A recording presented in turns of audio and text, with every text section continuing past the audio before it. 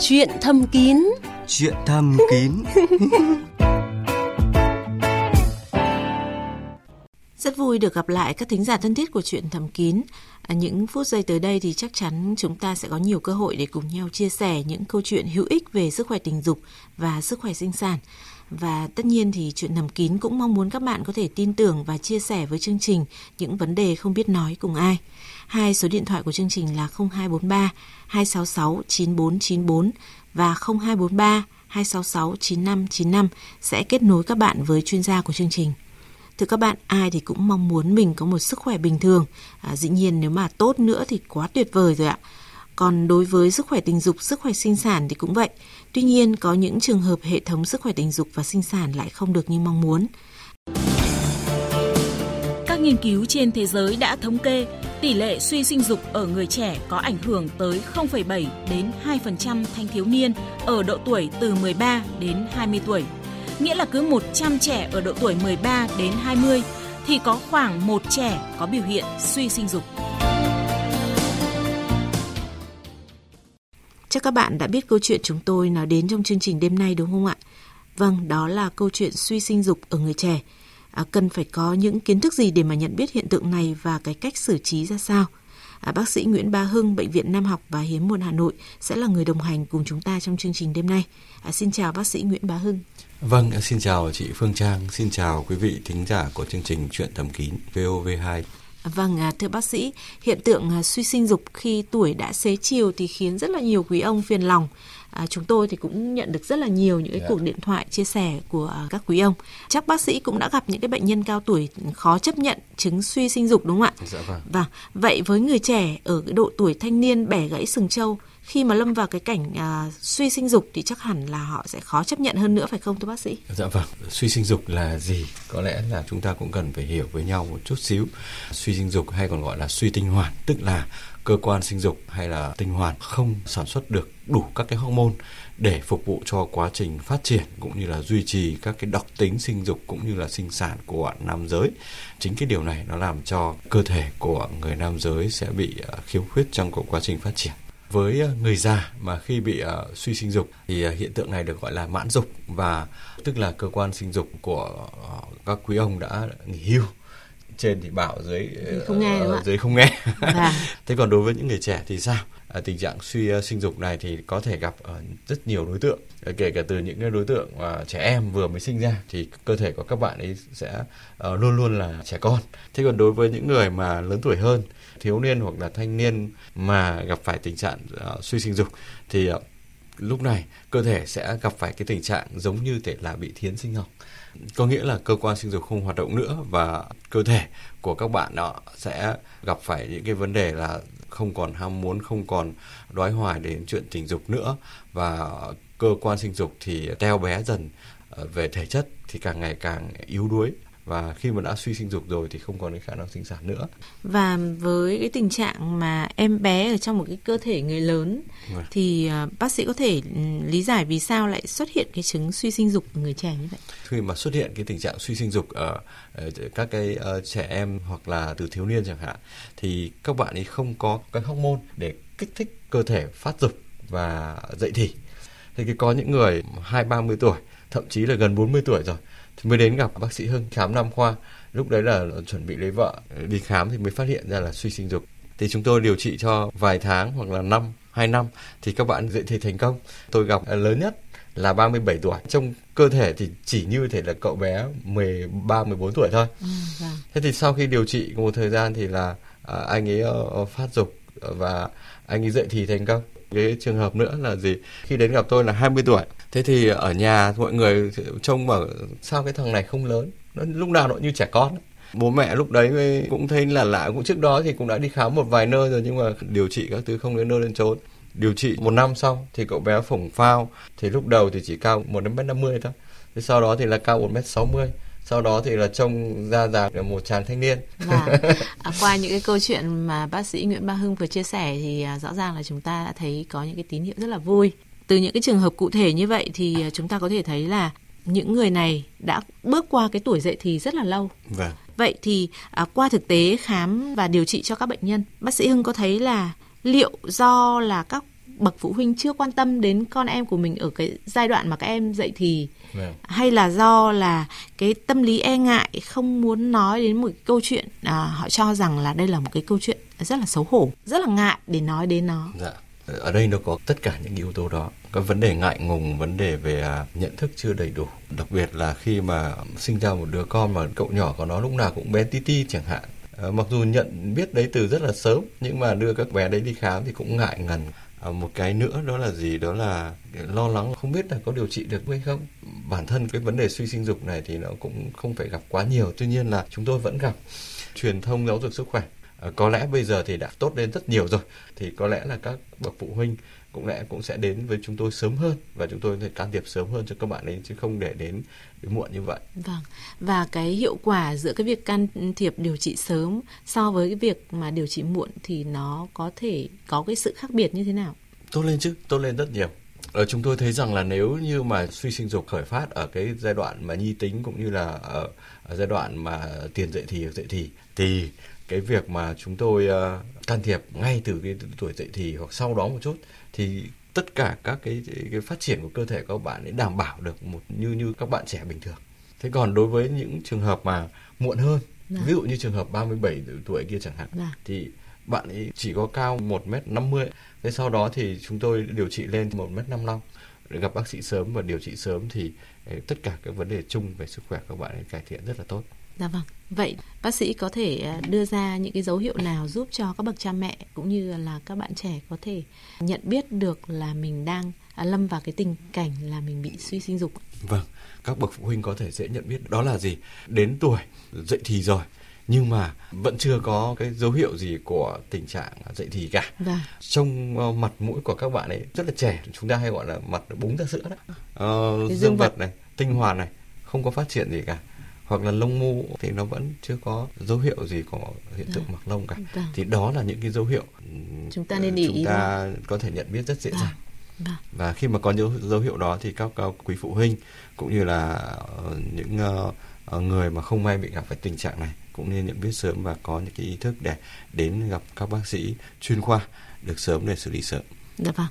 Thưa các bạn, suy sinh dục ở người trẻ thì ảnh hưởng rất là nhiều tới sức khỏe giới tính, tình dục, tâm lý và sức khỏe sinh sản của người bệnh sau này. Chính vì vậy, các bạn hãy tới gặp các chuyên gia tại những cơ sở y tế uy tín để mà giải bày những điều mà tôi cho rằng là cũng không hề khó nói, bởi mọi vấn đề chỉ có thể giải quyết nếu chúng ta sẵn sàng chia sẻ.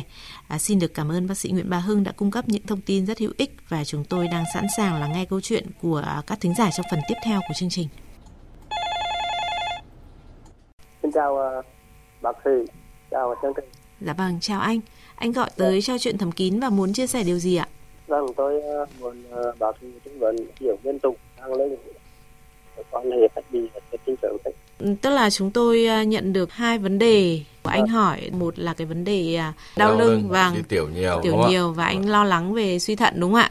Và vấn đề thứ hai của anh đó là cái vấn đề xuất tinh sớm. Vâng. Vâng. Bây giờ thì anh sẽ nghe bác sĩ Nguyễn Bá Hưng hỏi anh một vài câu hỏi nhé. Vâng, xin hỏi anh tình trạng này anh gặp lâu chưa? Là thì hơi lâu rồi đấy. Vâng, một ngày thì anh đi tiểu khoảng mấy lần anh? Có thể tiếng một đấy. Đau lưng thì có đau thường xuyên không anh? Thường đau râm rỉ. Đau có liên hệ gì với cái việc mà trước khi quan hệ hai vợ chồng không, hay là sau khi quan hệ thì không anh? Không liên quan. Vừa đi khám nó bảo thái hóa cột sống thắt lưng đúng không ạ? Vâng. Giải thích cho anh luôn này, tại sao mà lại có những dấu hiệu như của anh nói này, ví dụ đau lưng này, đi tiểu nhiều này, rồi lại kèm theo những cái triệu chứng của anh như vừa mô tả là xuất tinh sớm đúng không ạ? Thì những triệu chứng như anh vừa nói, như tôi có thể liệt kê thêm này, đau lưng này, mỏi gối này, ù tai, hoa mắt, trắng mặt này, đi tiểu nhiều này, đại tiện phân nát này, xuất tinh sớm này, cương cứng không tốt này, thì tất cả những cái dấu hiệu như thế được quy nạp vào cho cái vấn đề rằng là suy thận. Đấy là suy thận, đấy là suy thuận của Đông y anh nhá. Thì không có cái xét nghiệm thăm dò để mà chẩn đoán, kết luận chẩn đoán được, mà chỉ có bằng khám lâm sàng cũng như là các cái lời kể của người bệnh thôi. Anh hiểu không ạ? Thế còn suy thận của Tây y là gì? Tây y là người ta tư duy theo cái lối là thực nghiệm. Cho nên là có nhiều các cái chỉ số xét nghiệm thăm dò đánh giá về cái suy thận của Tây y, ví dụ như xét nghiệm về creatinine, ure, rồi là các cái độ thanh thải của thận, rồi là mức lọc cầu thận, vân vân. Thì những cái thăm dò đó anh khám chuyên khoa tiết niệu, các bác sĩ tiết niệu sẽ xét nghiệm cho anh và các bác sĩ sẽ kết luận cho anh rằng là thận của anh bình thường hay là thận của anh không bình thường. Với chức năng thận của Tây y thì thường không liên quan nhiều lắm đến cái hoạt động tình dục là xuất tinh sớm hay là cái vấn đề về rối loạn cương, liên quan ít lắm anh nhé. Tôi nghĩ là anh nên thu xếp thời gian để mà đi khám. Anh đang ở địa phương nào ạ? Ở Cẩm Xuyên, Hà Tĩnh. Đến bệnh viện huyện nhà mình và bệnh viện tỉnh nhà mình là làm được rồi. Cái này đơn giản thôi, không có vấn đề gì khó đâu ạ. Thì anh có thể đi khám và làm các cái xét nghiệm để các bác sĩ có thể chẩn đoán rõ hơn là cái chức năng thận của mình hiện nay như thế nào. Anh cũng phải khám toàn thân nữa ạ. Biết đâu là có những cái vấn đề khác mà mình cũng chưa biết được. Chào chương trình, chào bác sĩ. Dạ vâng. Chào anh. Chúng tôi hy vọng là thời gian tới thì anh sẽ cải thiện được cái tình trạng của mình cũng như là điều trị được đúng bệnh để cuộc sống vợ chồng thoải mái và hạnh phúc hơn ạ. Vâng. Dạ vâng. Xin chào anh. Bây giờ thì chuyện thầm kín tiếp tục dành thời gian cho một vị thính giả khác ạ. Alo ạ. Tôi hiện nay đang ở Hưng Yên, năm nay tôi 62 tuổi. Vâng. Tôi vừa rồi tôi đi khám, tôi có bị phì đại tiền liệt tuyến và bị rối loạn cương dương. Cách đây lâu chưa ạ? 15 rồi. Sau khi mà được kê đơn uống thuốc thì bác thấy là cái tình trạng của mình như thế nào ạ? Cái chuyện quan hệ vợ chồng là không làm gì được. Vâng, bác thì đang rất là buồn vì chuyện vợ chồng của mình vẫn không được cải thiện một chút nào sau khi đã điều trị và uống thuốc. Tôi bị bệnh tiểu đường này, tim mạch. Vâng, bây giờ thì bác sẽ nghe tư vấn của bác sĩ Hưng nhé. Vâng, xin chào bác. Xin hỏi bác là hiện tại thì bác có điều trị các cái bệnh lý tiểu đường và tim mạch được ổn định không bác?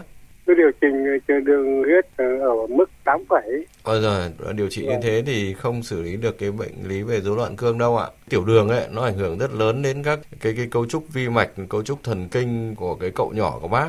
Vâng. Thế nên là bác phải kiểm soát tiểu đường tốt, đưa nó về khoảng tầm 6 là đẹp bác nhé. Điều trị cho bệnh lý tim mạch cũng phải ổn. Thế và với một cái tình trạng của bác có phi đại tuyến liệt tuyến nữa thì bác cũng đã phát hiện được rồi. Tuy nhiên là hỏi bác là bác có vấn đề gì khó chịu trong cái việc mà đi tiểu hoặc là tiểu đêm không bác? Không, cả đêm đi tiểu có lần thôi. Nó siêu âm đây thì vừa rồi nó siêu âm của mình phải bằng con trai úp con rồi. Thì có nói là cái thể tích tuyến liệt tuyến của bác là bao nhiêu gam không? Không. Với những trường hợp mà bị phi đại tuyến liệt tuyến bác nhé, các cái thuốc điều trị tuyến liệt tuyến thì cũng nên tiếp cận điều trị để giúp cho cái tuyến liệt tuyến nó giảm bớt cái thể tích cũng như cái trọng lượng và giúp cho cái việc mà đường đi tiểu của các bác sẽ được thông thoáng bác nhé. Vâng. Thì cũng sẽ phải điều trị phối hợp giữa tim mạch và tiểu đường, bác phải kiểm soát tốt và bác cũng kết hợp với điều trị về tiền liệt tuyến. Thế còn với cái việc mà rối loạn cương kia thì khi nào bác có hoạt động tình dục thì bác cũng nên đến gặp bác sĩ nam khoa để chúng tôi cũng như là các đồng nghiệp của chúng tôi kê đơn thuốc cho bác để giúp cho cậu nhỏ của bác có thể hoạt động được bác ạ. Thực ra rất là nhiều những trường hợp bệnh giống bác thì cũng có những cái cải thiện đáng kể trong cái điều trị đúng không ạ? Dạ vâng, cải thiện tốt đấy bác ạ. Vâng. Cảm ơn bác đã tin tưởng và gọi điện cho chương trình. Xin chào bác ạ. Vâng. Vâng, và bây giờ thì chương trình Chuyện Thầm Kín tiếp tục nhận được sự quan tâm nữa của thính giả. Dạ vâng ạ, chào anh ạ. Nghe giọng anh thì có vẻ rất là vội vã. Không biết là cái câu chuyện của anh nó có cái gì khiến cho anh phải lo lắng không ạ? Dạ vâng, bác sĩ thì đang ngồi cạnh trường tôi đây ạ. Vâng, chị ơi, chị cho em hỏi là lúc em quan hệ 10 phút thế nào chất cơn của nhà em nó ra đấy, nhưng lúc này nó nghĩ thế nào nó bị sao thì bác sĩ Hưng có nghe được không ạ? Vâng, cái trường hợp như anh nói tức là khi mà hai anh chị ái ân đúng không ạ? Thì là bà xã nhà anh trơn tru điện nước đầy đủ đúng không ạ? Nhưng mà đến lúc mà có điện có nước rồi mà cuối cùng là hoạt động của anh, cái cậu nhỏ của anh thì nó lại mềm nhũn đi đúng không ạ? Vâng ạ. Vâng, thế tôi hiểu lý do vì sao mà anh có vẻ rất là nôn nóng và vội vã muốn gặp bác sĩ. Vâng. Thế thì cái này thì là cái bệnh lý rất là phổ biến của nam giới anh nhá, cho nên là anh cũng không có gì phải lo lắng cả. Ngày xưa thì không có biện pháp điều trị thì lúc đấy là lo lắng hoặc là gây nên một cái tâm bệnh nó rất là lớn. Tuy nhiên là bây giờ với sự tiến bộ của khoa học rồi thì những tình trạng như của anh người ta gọi là bệnh lý rối loạn cương và cái điều trị thì nó rất là dễ thôi. Vâng, và cái tình trạng của anh thì cũng tôi xin nhắc lại một lần nữa là anh nên thu xếp thời gian để đến gặp bác sĩ càng sớm càng tốt ạ. Vâng, cảm ơn chị. Vâng, cảm ơn anh đã gọi điện tới cho chương trình. Vâng. Em chào bác. Dạ vâng. Vâng, xin chào anh. Và bây giờ thì chúng tôi lại tiếp tục sẵn sàng để nghe những chia sẻ của thính giả. Alo ạ, chương trình Chuyện Thầm Kín xin nghe. Alo đây ạ. Vâng ạ. Tôi năm nay thì 65 tuổi rồi. Vâng. Mà bị mắc bệnh tiểu đường. Vâng. Thế nhưng mà không hiểu sao là cái ham muốn tình dục nó vẫn rất là sôi sục. Vâng. Nhất là cứ kiểu như là trên mạng bây giờ nó có những cái hình ảnh. Tức là bác nhìn thấy những cái hình ảnh gợi cảm ở trên mạng đúng không ạ? Vâng, đúng rồi. Là cảm thấy là nó rất hưng phấn. Vâng. Vợ tôi thì vẫn có bên cạnh, nhưng mà thực ra là chúng tôi lại ly thân với nhau từ năm 94 rồi, là không quan hệ tình dục với nhau nữa. Rất là lâu rồi. Vâng, lâu rồi mà kiểu như nó rất là thèm muốn. Vẫn ở cùng nhau nhưng mà không quan hệ tình dục nữa. Vâng. Có bác nghỉ lâu quá rồi. Bác cứ để, ví dụ chẳng hạn bác để cái xe máy cho bác thôi ạ.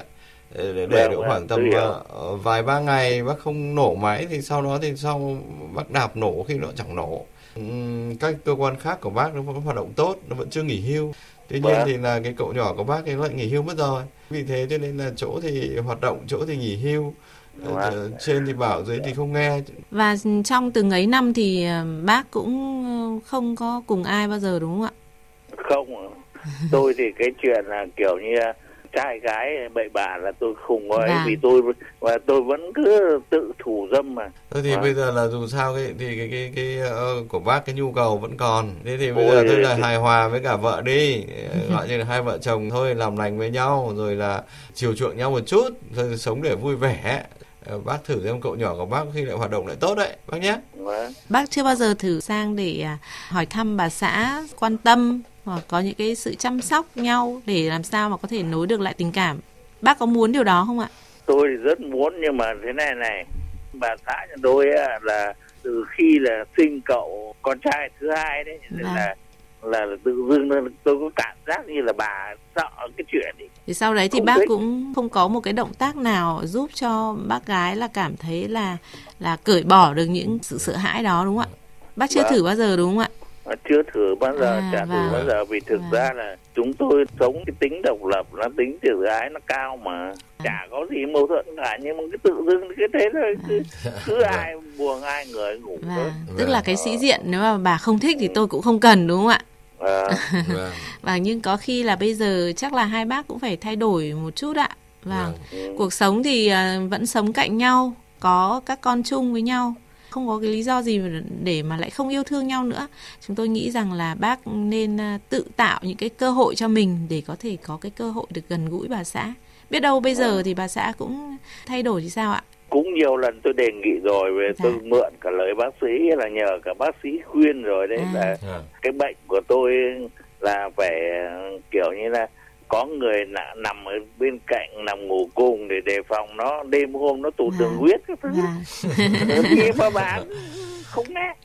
Thế thì bác phải dùng một số cái chiêu khác đi. Phụ nữ lại hay muốn được yêu thương, hay muốn được nịnh nọt những thứ khác quá. Bác lại phải thay đổi cái cách khác và thay đổi chiến thuật. Tôi chỉ mong là các vị là có cái bài vở nào mà giúp tôi cái đấy. Thực tế là thế. Chúng tôi cũng rất là vui, rất là cảm ơn bác là bác đã tin tưởng là chúng tôi có thể giúp được bác. Tuy nhiên thì chúng tôi nghĩ là các bác sĩ thì cũng chỉ là một phần thôi ạ. Cái quan trọng vẫn là những người trong cuộc, bác và bác gái. Thế thì bác nên thay đổi một cái cách khác, nó dịu dàng hơn, nó nhẹ nhàng hơn. Tôi có ý kiến như thế này bác nhé. Bây giờ bác cứ phải tỉ tê, có cái cơ hội nói chuyện với cả bà nhà bác đi ạ. Xong rồi bác xem là bà ấy đang cần gì, bà đang có cái nhu cầu gì, bà ấy đang thích gì chẳng hạn. Chứ ngay một cái mà lại đòi là bác gái phải nằm ngủ cùng thì rất là khó đúng không ạ? Phụ nữ mà đã lại tính tự ái cao rồi thì gọi như là biết ngay là bài rồi, là bắt bài luôn rồi. Bác phải kiên nhẫn. Thực ra là nói tôi cũng dằn vặt, nhiều khi là bà cái kiểu như tắm tát khỏa thân các thứ, là tôi là cứ kiểu như cố tình mon men mà va chạm như vậy. Đấy, chúng tôi ở đây chúng tôi nghe những nỗi khổ tâm của bác rồi. Vâng, chúng tôi đã hiểu nỗi lòng của bác. Nếu như giả sử bác gái nhà bác mà có sợ về vấn đề rằng là tình dục á, hoặc là do trước kia là gây đau, gây điếc thứ khác, thì bây giờ là có rất nhiều các cái biện pháp để có thể xử lý cái chuyện đó. Cho nên là bây giờ cái chuyện tình dục là chuyện vui vẻ thôi, có sợ đau rát thì đến gặp các bác sĩ chúng tôi. Thế nên vào xã nghe những câu chuyện như thế này kết hợp với cả cái việc mà bác quan tâm nhiều hơn, rồi chia sẻ nhiều hơn thì tôi nghĩ là nó hoàn toàn sẽ thành công đấy ạ. Bác gái như bác có thể là giúp bác phục hưng lại cậu nhỏ của bác thôi bác nhé. Vâng. Và chúng tôi hy vọng là bác sẽ gọi điện lại cho chương trình và thông báo là câu chuyện của bác đã thành công mỹ mãn ạ. Cảm ơn bác đã gọi điện tới cho chương trình. Và xin chào bác. Xin chào. Vâng, cảm ơn. Và bây giờ thì Chuyện Thầm Kín tiếp tục dành thời gian cho vị thính giả tiếp theo ạ. Alo. Vâng ạ, chương trình Chuyện Thầm Kín đang nghe đây ạ. Vâng, xin hỏi bác sĩ một câu là người suy thận độ 2 thì quan hệ tình dục có ảnh hưởng đến thận không ạ? Câu thứ hai là người ta bảo là đa râm lắm thì bại thận có thật không ạ? Cái câu thứ ba là suy thận mãn độ 2 thì kiêng những thứ gì? Dạ vâng, bác đang là một bệnh nhân suy thận ạ. Vâng, suy thận độ 2. Vâng, các câu hỏi của bác thì đều liên quan đến bệnh lý của mình mắc phải. Bây giờ thì bác nghe bác sĩ Hưng tư vấn nhé. Hiện tại thì bác đang điều trị suy thận và tuân thủ theo cái phác đồ điều trị và bác chưa phải chạy thận gì đúng không ạ? Vâng. Vấn đề tình dục của bác hiện tại ra sao? Vâng, tình dục thì coi như là tôi rất muốn nhưng mà tôi rất sợ là ảnh hưởng đến thận, là các cụ bảo là đa dâm thì hại thận nên là tôi cũng không dám. Vâng, cho nên là bác cũng kiêng. Cố gắng vẫn hoạt động được đúng không ạ? Vâng. Với cái tình trạng như của bác suy thận, nếu bác vẫn làm được công việc bình thường, bác vẫn hoạt động tình dục thì bác vẫn cứ hoạt động không có vấn đề gì lắm. Tuy nhiên đảm bảo rằng là hoạt động vừa sức, một tuần bác có nhu cầu một lần và bác có quan hệ một lần đó, sau đó bác vẫn thấy khỏe mạnh, bác vẫn thấy khoan khoái, bác vẫn thấy rằng là cơ thể nó vui vẻ thì bác cứ duy trì. Nói chung là tuần nào tôi cũng rất thích nghe cái chương trình này. Bởi bác sĩ rằng là cái bệnh này thì bao nhiêu kiêng những cái thứ gì. Chắc chắn là các bác sĩ cũng đã tư vấn cho bác cái chế độ ăn uống và sinh hoạt rồi đúng không ạ? Chế độ ăn uống của bác thì là bác sẽ tuân thủ theo cái hướng dẫn điều trị suy thận của các bác sĩ cũng như là chế độ ăn nhé. Nhìn chung ấy thì bác sẽ giảm muối này và giảm các cái chất đạm trong cái khẩu phần ăn của bác. Bác cũng đã hiểu rõ những cái tư vấn của bác sĩ Hưng và đã thỏa mãn với những cái câu trả lời của bác sĩ Hưng rồi đúng không ạ? Vâng, cho nên bác đừng lo lắng quá. Nếu như mà mình duy trì tốt cái chế độ điều trị cũng như là cái chế độ dinh dưỡng để bảo tồn được cái chức năng thận của mình. Vâng, cảm ơn chương trình, cảm ơn bác sĩ và cảm ơn MC nhé. Dạ vâng, xin chào bác ạ. Alo, chương trình xin nghe đây ạ. Vâng, tôi xin chào bác sĩ và xin chào MC. Vâng, tôi năm nay là 72. Thời gian vừa qua thì tôi bị tuyến tiền liệt từ chỗ 25 gram, sau đó là tôi uống thuốc Vương Bảo thì nó nhảy lên 35 gram. Vừa rồi là tôi đi bệnh viện về thì bây giờ là đi tiểu thì rất đau mà đi không được. Rồi là khi xuất tinh ra thì vẫn cảm thấy đau. Nên bây giờ là xin hỏi nhiều bác sĩ Hưng xem thử có biện pháp gì trong thời gian tới tôi điều trị tiếp. Còn cái cầu nhỏ càng ngày càng yếu, càng ngày càng không lên được. Thích nhưng mà không lên được. Chúng tôi rất là hiểu nỗi lòng của các quý ông khi gọi điện đến cho chương trình trong đêm nay. Vẫn rất ham muốn nhưng mà cậu nhỏ thì lại cứ không nghe lời. Đúng rồi. Một cái vấn đề mà bác sĩ Hưng cũng gặp phải rất nhiều trong cái quá trình mà thăm khám thực tế lâm sàng của mình. Bây giờ thì bác sĩ Hưng sẽ giúp bác giải tỏa bớt cái nỗi lo lắng của bác ạ. Bác có hay bị tiểu đêm? Tiểu đêm bữa nhiều nhất 10 lần. Bữa mà ít thì cùng 3-4 lần. Thế thì nhiều quá bác. 10 lần một đêm thì gọi như là làm sao mà ngủ được nữa. Từ lúc đầu bác có phát hiện là tiểu tuyến của bác là bao nhiêu bác nhỉ? Lúc đầu là 25 gram, bây giờ là 35. Bác sĩ bảo chưa mổ được vì thứ nhất là tuyến tiền liệt nở, thứ hai là có cái bàng quang là viêm bàng quang. Tiểu thì bác thấy buốt giật ở cậu nhỏ của bác đúng không? Bút. Vâng, thế thì những như mô tả của bác nhé thì không những đơn thuần là cái việc mà phì đại tuyến tuyến của bác đâu, của bác còn có cái viêm cái đường tiết niệu dưới rồi, viêm cả bàng quang, viêm cả niệu đạo và có thể là cả viêm tuyến tuyến chứ chưa chắc đã phải là cái phì đại tuyến tuyến đâu bác ạ.